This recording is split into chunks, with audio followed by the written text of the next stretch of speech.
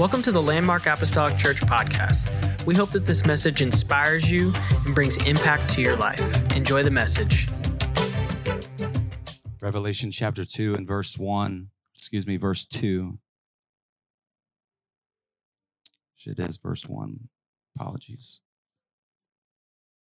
Unto the angel of the church of Ephesus write, these things saith he that holdeth the 7 stars in his right hand, who walketh in the midst of the 7 golden candlesticks. I know your works and your labor and your patience, and how you canst not bear them which are evil. Thou hast tried them which say they are apostles and are not, and hast found them liars, and hast borne and hast patience, and for my name's sake hast labored and hast not fainted. Nevertheless, I have somewhat against thee, because thou hast left thy first love. Remember, therefore, from whence thou art fallen, and repent, and do the first works, or else I will come unto thee quickly, and will remove thy candlestick out of his place, except thou repent. Amen. I want to talk to you this morning.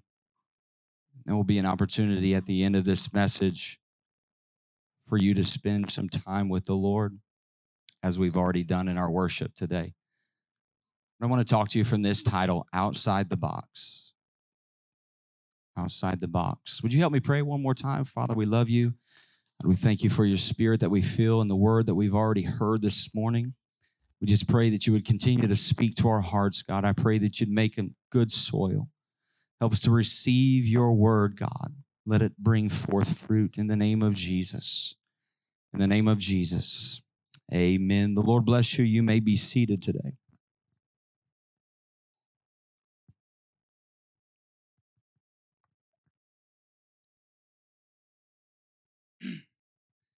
There's a fascinating verse in John chapter 2, verse 11, that says, this beginning of miracles did Jesus in Cana.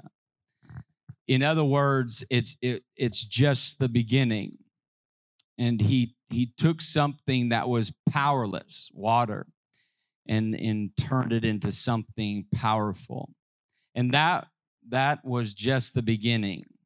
And when we come to him, it's a lot in the same manner. He takes our very common lives and turns them into something that is amazing.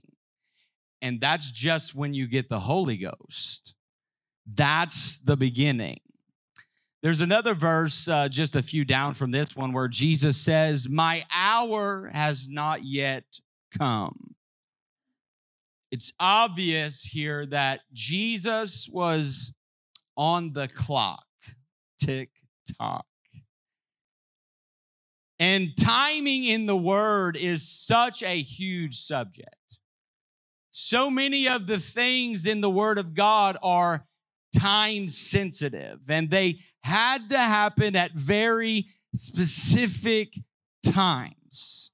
I don't believe that Jesus intended to begin his ministry at this wedding. However, he did submit to his mother and gave them what they needed. It says in John chapter 2, verse 12, this right after he turned the water into wine, it says, after this he went down to Capernaum, and he and his mother and his brethren and his disciples, and they continued there not many days. You know your Bible, you know that Nazareth was supposed to be where his headquarters was placed. He was called a Nazarene. If you go to Luke chapter 4, it says that he went to Nazareth, and as his custom was, there was delivered unto him the book of Isaiah, where he read Isaiah 61. Spirit of the Lord is upon me. And he gives this amazing lesson, and they were stunned because they said that he doesn't preach like the priests do. He teaches with power and authority. And then some wise guy in the back piped up and said, wait, just Isn't that the carpenter's son? Isn't that Mary and Joseph's boy? Isn't that who that guy is? And it says they prayed for him to depart, and he did. And he went about 20 miles down the road, and he set up shop in Capernaum. In the Bible, there are 37 miracles recorded in Scripture that Jesus did. Of course, John said that he did so many that even all of the books in the world would not be able to contain. They wouldn't be able to contain. They couldn't contain them in all the books of the world. But we have 37 of them recorded in the Bible that Jesus performed. And of these 37, at least 28 of them happened in Capernaum, either in that city or in the outskirts of that city. You remember the story of the demoniacs in the Scripture referred to him as Jesus of Nazareth. They said, Jesus of Nazareth, have you come to torment us before our time? Even the devils knew that he was supposed to set up shop in Nazareth, but he didn't. He went to Capernaum. I don't know about you, but my prayer is always, Jesus, please don't go down the road.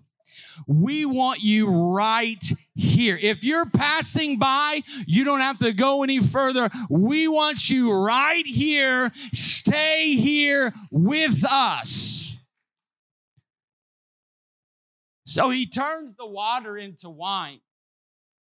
He goes back to Capernaum and he waited until Passover. And we don't have to get off into everything that happened, but there's, he threw the tables of the money changers. He was upset. He was mad. He goes in and he cleanses the temple. It's interesting because this is at the beginning of his ministry. At the beginning of his ministry, he cleanses the temple. At the end of his ministry, he cleanses the temple. And when we're reading about all of the miracles that Jesus did, we find a certain pattern going on. Many times in the Word of God, when Jesus healed somebody, he said something to them. I don't want you to go and tell anybody else. Don't go and tell anybody else. Matthew chapter 8 is the first instance. There was this leper that came to him. The Bible says a man with leprosy came and knelt before him and said, Lord, if you are willing, you can make me clean. And Jesus reached out his hand and touched the man and said, I'm willing. Be clean. And immediately he was cleansed of his leprosy. And then Jesus said to him, see that you don't tell anyone, but go show yourself to the priest and offer the gift of Moses commanded as a testimony to them. He heals this leper. Shh, don't tell anyone. No problem. You got it. Next chapter, there are two blind men. And in verse 27, they say something powerful. Jesus, thou son of David. There's only 3 times in the Bible that this happened. When you call Jesus David's son, that's the equivalent of saying, you're Messiah.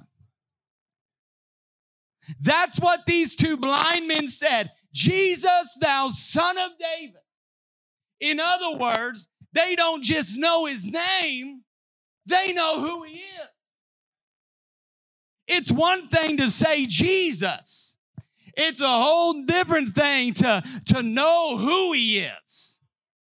And these 2 blind men said, Jesus, thou son of David, have mercy on us. And he healed them both. And then he charged them, saying, see to it that no man know it. Now we are in Matthew chapter 12. Then the Bible says, then the Pharisees went out and had a council against him, how they might destroy him. But Jesus knew it, and he withdrew himself from thence, and great multitudes followed him, and he healed them all. And then what did he do? He charged them that they should not make him known. Now you get to Mark chapter 3. The Bible says that Jesus withdrew with his disciples to take to the lake, and a large crowd from Galilee followed.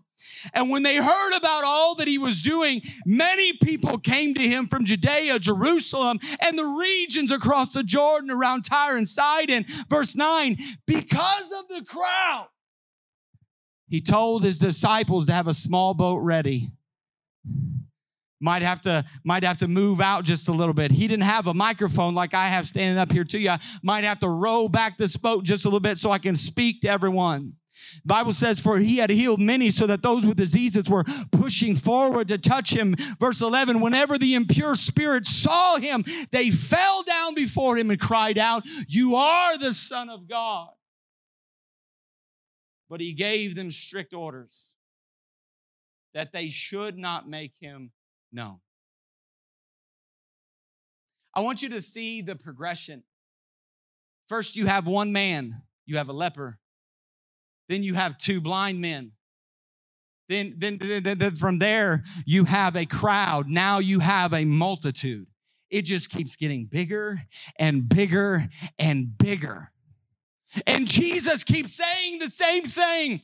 Don't let anyone know about this. Don't tell anyone about this. Don't speak to anybody about this. Do not make me known. Now, compare those verses that I just gave you to this one. But you shall receive power after the Holy Ghost has come upon you, and you shall be my witnesses. This is the last thing that Jesus said before he left.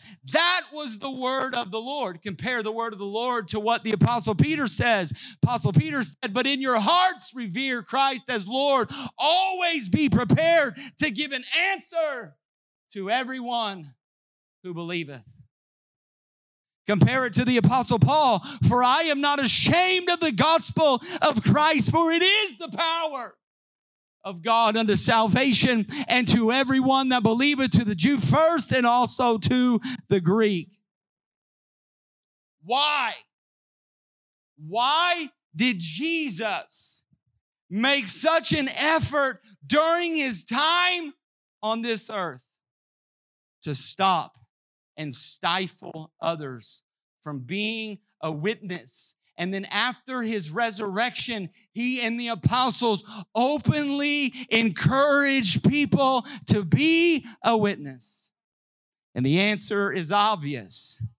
He knew that a witness would bring a crowd. He knew the power of a witness and that a witness would bring a crowd. I'm asking you this morning, do you understand the importance of the hour that we are in? Are you aware of the time that we are in? Are you dialed in? Here's a scripture that many of us know well, John chapter 1. In the beginning was the Word, and the Word was with God, and the Word was God. What's that mean, Bryce? It means that we serve a speaking God, and a speaking God must have a speaking people. When you believe something so deeply, you speak about it so boldly. In the book of Acts, there are so many verses about New Testament Christians who believed deeply that Christ was not dead, but instead alive. And because they believed in his resurrection, what did they do? They spoke boldly about it over and over and over again.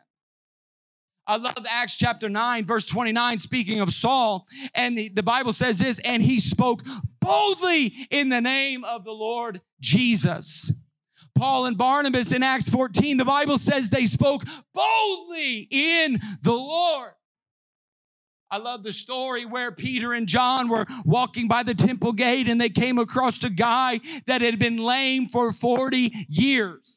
everybody in this community knew who he was. They knew who the guy was and that he was the guy out there. And he said, hey guys, he saw him walking by. He said, hey, can you give me some money? He was a beggar. And they said, hey, silver and gold, we don't have, but what we have, we give to you in the name of Jesus. Rise up and walk. And miraculously, this guy who had been lame for over 40 years suddenly could walk. Now you can imagine how much buzz this created in the community because everybody knew who this guy was. They knew that he was the beggar and always in need. And so everybody's doing what? Talking about it. Everybody's talking about it. Well, the Sanhedrin, they didn't like that so much. The religious people, they didn't like the fact that Peter and John were talking about the resurrection. So they put them on trial and they threatened them and they questioned them and they wanted to either kill them or put them in prison. The problem is, there's this guy who couldn't walk and everybody knew it. And they look over and all of a sudden this guy's just up playing hopscotch. This guy is just leaping, the Bible says.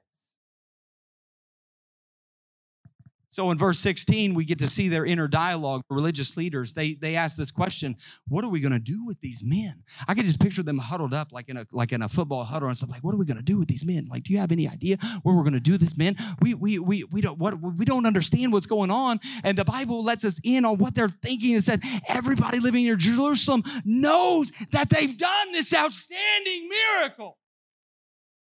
And then they say this, we can't deny it. Essentially, they were saying, hey, we don't believe it, but we can't deny it. We don't understand it, but we can't deny it. I don't know about you, but I love it when God does something that is so obvious that the world may look on and say, we don't really believe it, we don't really understand it, but we can't deny what is happening there. Some of you know what I'm talking about in your own life. So obvious. You were addicted and in bondage and enslaved to sin and fear, and something has risen up in your heart. And people look on and say, you're not the same guy anymore. You're not the same lady anymore. Other people look on and say, I don't understand it, but I can't deny it.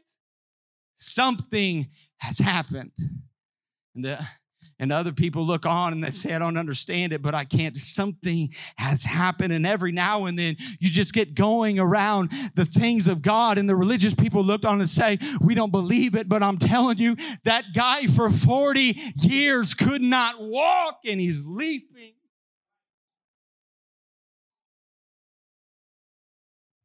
This guy can walk and we can't deny it. Here's what happened. They said, we've got to put a stop to this. And here's what they said. To stop this thing from spreading any further. Actually, in the Bible, they says to stop it. They couldn't even say what it was. They didn't want to speak of it. They said to get it to stop, and we can't get it to stop it from spreading any further among the people. They said we must warn these men, Peter and John, to no longer do what? Speak. To speak no longer. No more speaking. You can't tell anybody else. You can't speak to anybody else. You can't speak to anyone in this name any longer. And then they called them in again, and they commanded them not to speak or to teach at all in the name of Jesus. And oh, Brother Warren, I love their response. This is what they said. Judge for yourselves whether it is right in God's sight to obey you rather than God. For we cannot help speaking about what we have seen and what we have heard. In other words, because we believe so deeply, we are going to speak about it so boldly. And the two words in the Greek there that's translated cannot help. We cannot help but to speak those words, cannot help. They basically mean this: it's not possible. Hey, you can threaten us and you can beat us and we're still going to go on speaking. You can do whatever you want. We're going to speak a little louder. You can put us to our own death and the last words are going to be of speaking the name of Jesus. Because if you've seen what we've seen and if you've heard what you've heard, you've just got to tell it. You've just got to tell it. It's that good. He's that good. He's too good to not believe. How about that plug? If you saw the people that we were and the people that we are now, if you saw the sins that He's forgiven, if you saw what I used to look like before I met Christ, you'd have to talk about it too. You'd have to say something about it too. Do whatever you want. But asking me to stop speaking, that's impossible. We serve a speaking God. And a speaking God must have a speaking people.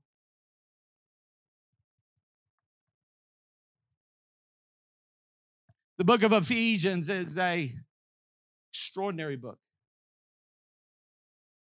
Most people will say that that in the Old Testament, the book that we get our direction from is the book of Joshua. And then in the New Testament, when we talk about where do we get our direction from, it's the book of Ephesians that most will refer to. When you look at all of the other letters in the New Testament, the epistles, somewhere in that letter, there is a rebuke. Somewhere in that letter that you're reading to that church, there is a rebuke. Somewhere in there you will find where they were doing something wrong, where they were going about things wrong, where they were, somewhere in that letter you will find where they didn't quite have their act together and completely together, but not the church in Ephesus. 6 chapters of revelatory insight that is so far beyond every other church, every other apostolic church in the New Testament. It was an extraordinary place. But that was the beginning. Years later, John said, it's our text this morning. He's writing to the church of Ephesus. And he says, I know your works and your labor and you're patient and how you canst not bear them which are evil. And thou hast tried them which say they are apostles and are not, and hast found them liars. And you've borne and you've had patience, and for my name's sake hast labored and hast not fainted. Nevertheless, I have somewhat against you because you left your first love. Remember therefore from whence thou art fallen, and repent and do the works, the first works, or else I will come unto thee quickly and will remove thy candlestick out of his place, except thou repent. When we read about this church in the beginning, it sounds exactly like a church where I would want my family to go. I'm reading all of the qualities. I'm reading what they have to offer. And I'm thinking my kids would love this. My family would love this. If I was looking for a church, this would be the church. The church at Ephesus, they were serious about the work of God. 65, 70 years after it began, that's what this time frame is. They're still serious about the work of God. They're still serious about holiness. They work hard. They toil. They have patient endurance. They're serious about holiness. They're doctrinally sound. They talk about false doctrine and not putting up with it. The only way that you can spot false teaching is if you know true teaching. That's the only way that you can spot it.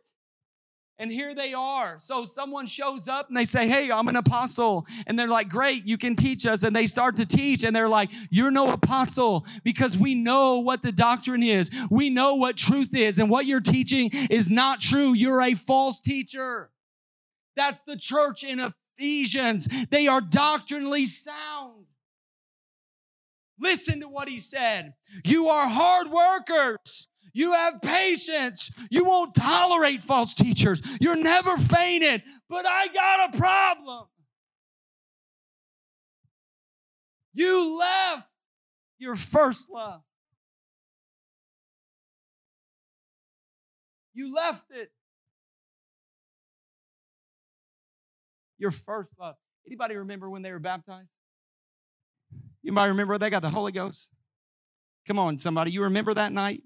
A lot of you can take us to the place. I can take you to the place. I remember the night that I received the gift of the Holy Ghost. I remember all of those people in my church that would surround me in an altar and lay hands on me as I was seeking after God. I remember the moment Jesus got a hold of me. I remember that changing my life forever. I remember going to high school and I remember wanting to set up a Bible study. This was long before they had a P7 program that give you literature that help you get up and get approval up to the principal and the superintendent. And I remember setting up my first Bible study at school, and I printed off some flyers and I passed them out around campus. I invited my friends.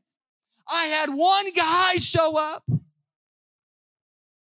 And I taught him a Bible study in a bag. Who remembers Bible study in a bag? I taught him a Bible study in a bag. Amen. And that next week, I remember doing it again and passing out flyers. The second week, I had 8 people show up to the Bible study. And I taught them a Bible study in a bag. I remember inviting my friends to church, come to church. I remember inviting my family to come to church. I invited my dad to come the night that I was baptized. And on the night that I was baptized, while my dad was visiting to see his son be baptized, my dad and another family member were baptized in the name of Jesus. I remember those altar moments. I remember those worship services. I remember going home to a broken home and singing the worship choruses that were stuck in my head. I remember that river that was inside of me that I got to tell somebody about this. I got to tell somebody about this. I got to tell somebody. You know what that is? That is your first love. Where you get to the place where you say, I cannot afford to stay silent, but I've got to say something. I got to say something. Jordan Peterson, in his book, 12 Rules for Life, he says this, that if you've got something to say, silence is a lie. If there's something that you have to say, silence is a lie. I think we got something to say. I think we've got something to talk about. I think we've got something to share. And this is what he said. He said this, that you didn't lose your first love, you left it. You left it. You didn't lose it, you left it. Which means you can go back and you can get it. But he says if you don't repent and go back to your first love, he said, I'm going to remove your candlestick. You know what that means? Do you understand what that means, church?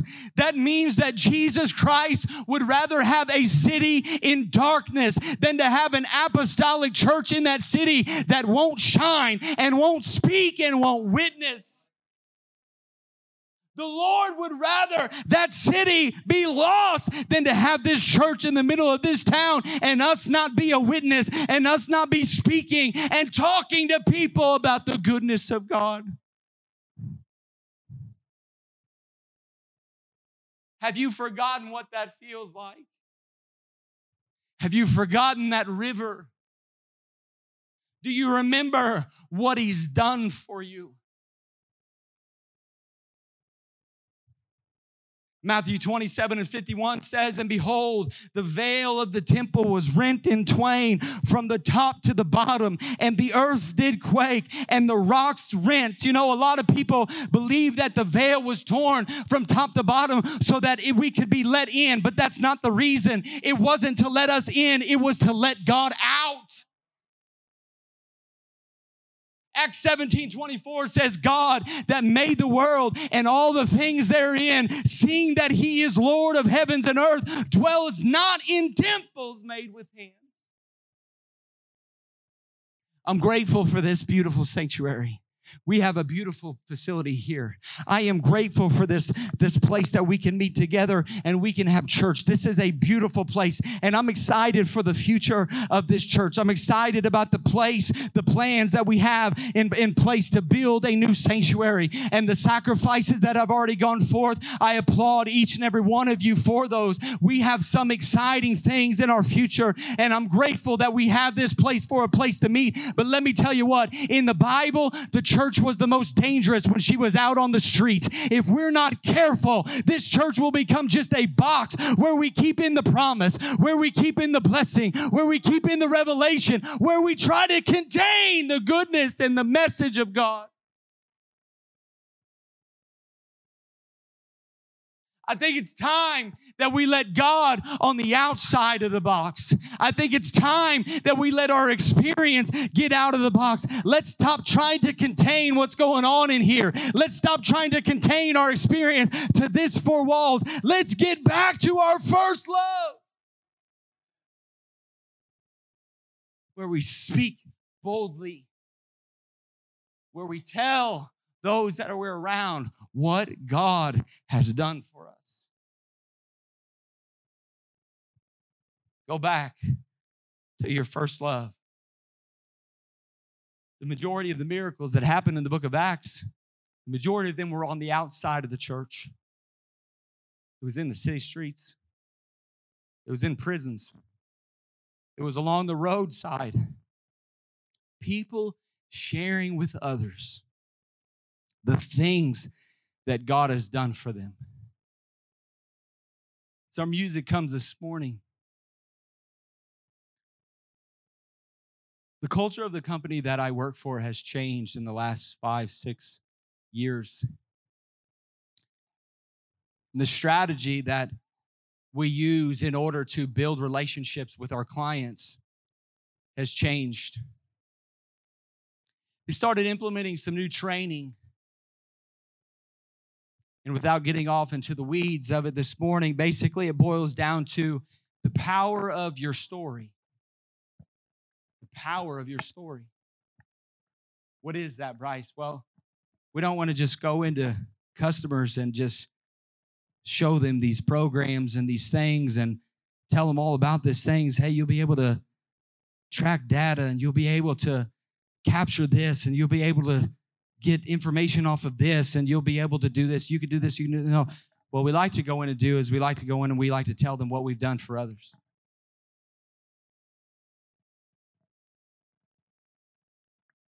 Testimony. Hey, do you know this company down the road? Yeah. This is what we did for them. They had this problem. We were going, and this is what we did to eliminate that problem. Tell your story. Tell your story. Power of the story. I want to share a vision with you. A mental picture, I feel like when we are gathered together and we're worshiping and we're fellowshipping together, it's like we all come into this place. And if you close your eyes, you could see what I'm seeing, that if this place was full of water, it's like we all come in and we put our life jackets on. And I look out in the crowd and everybody's just bobbing in the water. We got our life jacket on. Picture this place as just a giant swimming pool. And here's the picture, and here's the question. Who is it in this room who can swim? Would you be able to tell who could swim and who could not swim? The answer is no. And if we're not careful, this vision is possible, where we come in and we keep everything so safe, where we attach ourselves and we're kept almost afloat superficially by the people around us and the great worship songs that we sing and the clever messages that we give. Nothing wrong with those things. I'm a part of those things. But my question is, if you take the life jacket off, can you swim? Is there something inside of you where you're like, I don't need all of these external things? Take it off. I'm going to swim today. When you're away from all of this, when you're alone, when you're by yourself with God, do you cry out to Him? Is that you? Is that in you? When no one else is around, when you are outside of this box, do you go, God, I know that I have power to be your witness? And I'm not just talking about, hey, would you come to this special service that we've got this weekend? I'm not talking about that. I think for years, we've dumbed it down. We've dumbed everything down to where Christians nowadays, they don't even know how to look another human being in the eye. You see them at Walmart. We don't even know how to. We don't have to look at. We can't even connect. I don't even know what to say. We don't know how to look another human in the eye sometimes and tell them the greatest thing about our lives.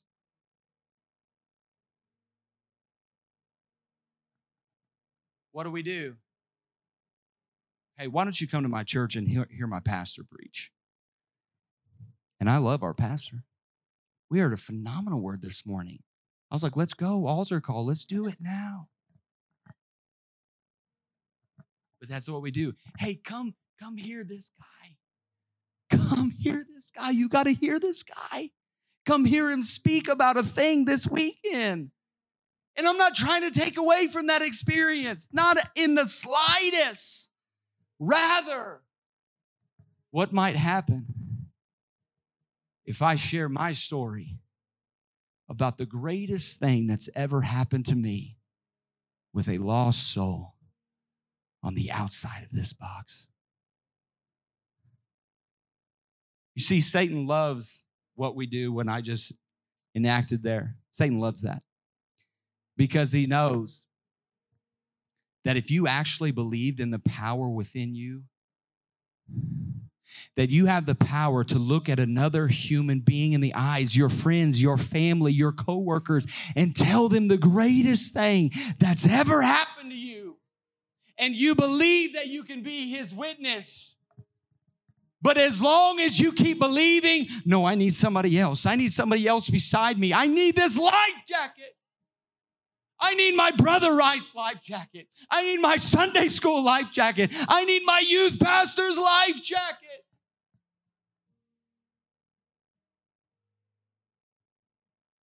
As long as it's like that, and we are kept afloat by all of these other things, and you don't realize you can swim.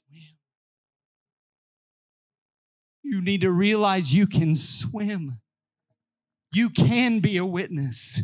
You have the power inside of you. You see, Satan knows that when we really become the church and we start looking at our brothers and our sisters in the eye and realize the power that's inside of us, the world is going to believe it.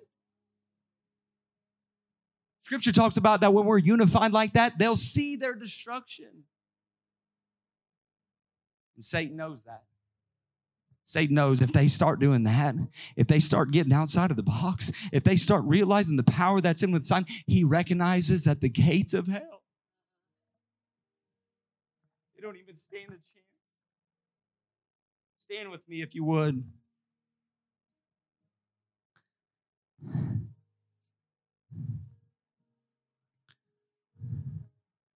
time to get outside of the box. I believe with all of my heart that we are going to see the miraculous take place in our homes with some of our lost family members. I believe it's going to be out on the sidewalk, somebody, that you're going to be able to pray with somebody. I believe that some of you are going to go to some family reunions and you're going to lead a lost family member in a prayer of repentance and lay hands on them and witness them receive the gift of the Holy Ghost. Where you come into a church and you say, Pastor, I got to tell you what happened. I got to tell you what happened in my house the other day. I got to tell you what happened. I believe that. I claim that.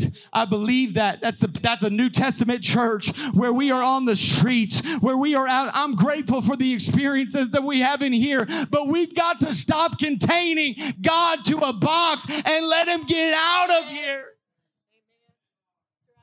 How can I do that, Bryce? How can I do that? Go back to your first love. Go back to your first love. Return to your first love. Thank you for listening. Special thanks to those that give generously to this ministry. If you would like more information, please visit our website at landmarkapostolicchurch.net. But have a great day and God bless.